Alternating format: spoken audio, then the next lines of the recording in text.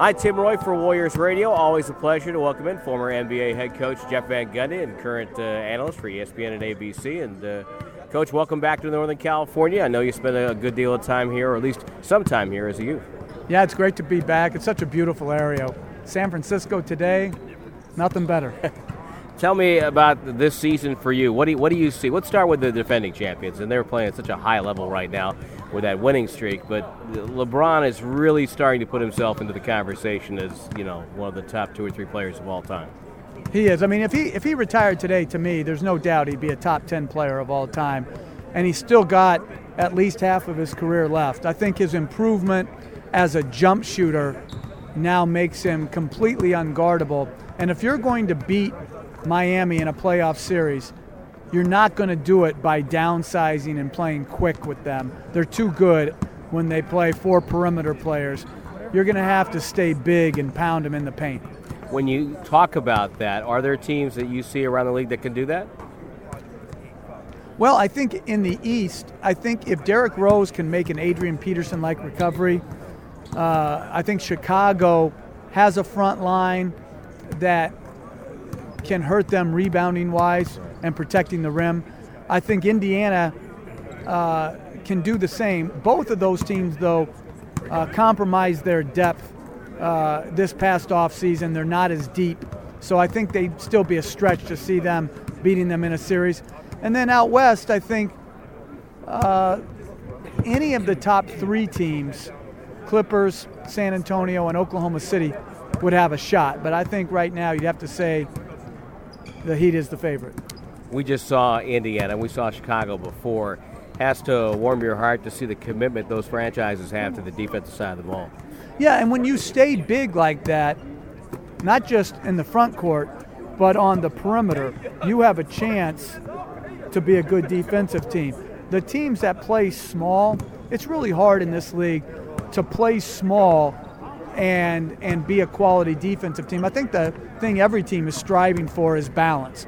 You know, where you can score the ball in a myriad of ways, and then defensively you have enough to protect the basket, keep teams off the free throw line, and have the ability to close to the three-point line. I think that's what Mark Jackson's trying to do here with the commitment for the Warriors, and there's no question. You know, when Landry and Lee are the 4 or 5, it's hard for the Warriors at times to protect the rim, but when you have Bogut or Ezeli out there, you can do it. Exactly, and that's why I'm amazed at the record the Warriors have. I think they're one of the great stories, because to trade a terrific player like Monte Ellis and get basically no production from the guy that you trade for in Bogut due to injury, it's hard to believe they're sitting in the competitive Western Conference, you know, squarely in the playoff picture and should qualify now. And I think it's so important for Bogut to get back to being engaged and a factor, because if he is, their ability to score differently. They can throw the ball into him in the post, and he's such a great passer that he can create some shots, you know, for the perimeter guys and as a rebounder and as a shot blocker. So hopefully for them, he can get back to playing and playing well. How long does it take to get a team to get committed to the defensive end? Well, I think what you said is right. I think the Warriors have a good level of commitment, but I just don't think they have the capabilities with some of the lineups they're forced into playing. And I think they've made the right decisions as far as they're playing to win, so sometimes they're going to have to outscore you. They're not going to be able to stop you. I do like Klay Thompson as a defender. I think he's underrated. Everyone talks just about shooting, but I like his ability with his length, pretty good feet, seems pretty smart as a defender. He's got a tall task ahead of him tonight, but I think they have to add more guys who are two-way players so that they complement, you know, guys like Curry. No question that Klay's on-ball defense this year has been outstanding at times. Let's talk about a couple of things that are near and dear to both of our hearts. The non-call. Can we get the non-call back into the as far as a block charge and plays like that? I agree. I think there was a play the other night where the shot was released and it almost had gotten through, and they gave Battier a charge. It was in a Memphis game. Gave Battier a charge, and he was well positioned, but the shot was already gone out of his hand. It's the same thing when a guy passes the ball. It used to be, and you know this in the NBA, the pass used to be thrown and then there was contact. It was a no call, it was play on. To me, those are college calls. And, you know, it just, I don't know why in the NBA they now feel the need to instruct their officials to make those calls and slow down the games and take away what are usually terrific plays. We had a call the other night, and it benefited the Warriors. The other team's bringing the ball up the floor, and there's an off-the-ball charge with the ball barely across half court, guy cutting down the lane, and I couldn't believe it. Utter nonsense. Yeah. You know, to me, that isn't basketball skill if a guy's running down the court to jump in front of him. You know, and I just think, unfortunately, too often now we're taking our officiating cues from the college game instead of the other way around.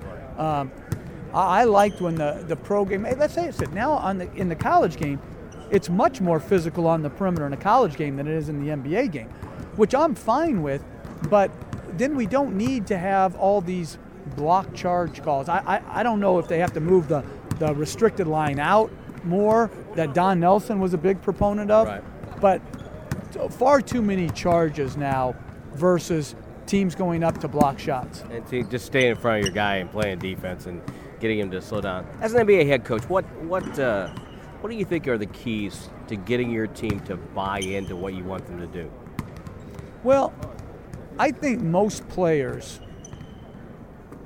know what it takes to win. I think the difficulty is getting them to sacrifice to do what it takes to win. So as a head coach, and Bill Walsh said this long ago, the great 49er coach, your job as a head coach is to get players to do what they don't want to do in order to achieve what they want to achieve. So the players all want to win, have success, make money, but getting them to do all those things that it takes to get that goal, that accomplishment, very difficult.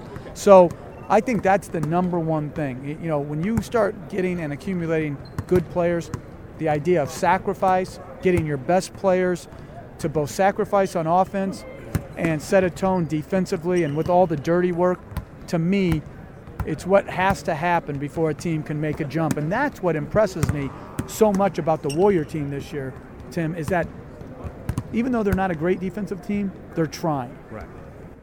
And of course, with the firepower they have to be just good enough sometimes. Absolutely. Listen, these are the two of the hardest to guard teams in the NBA playing in this game. I could watch this game every night.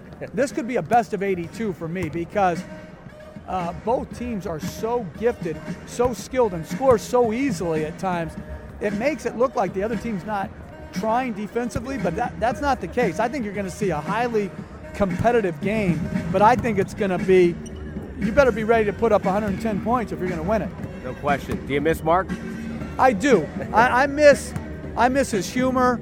I miss his insight. I really benefited when I was an assistant coach with the Knicks way back when, that the first team I got into the NBA with was Mark Jackson, Charles Oakley, and Patrick Ewing.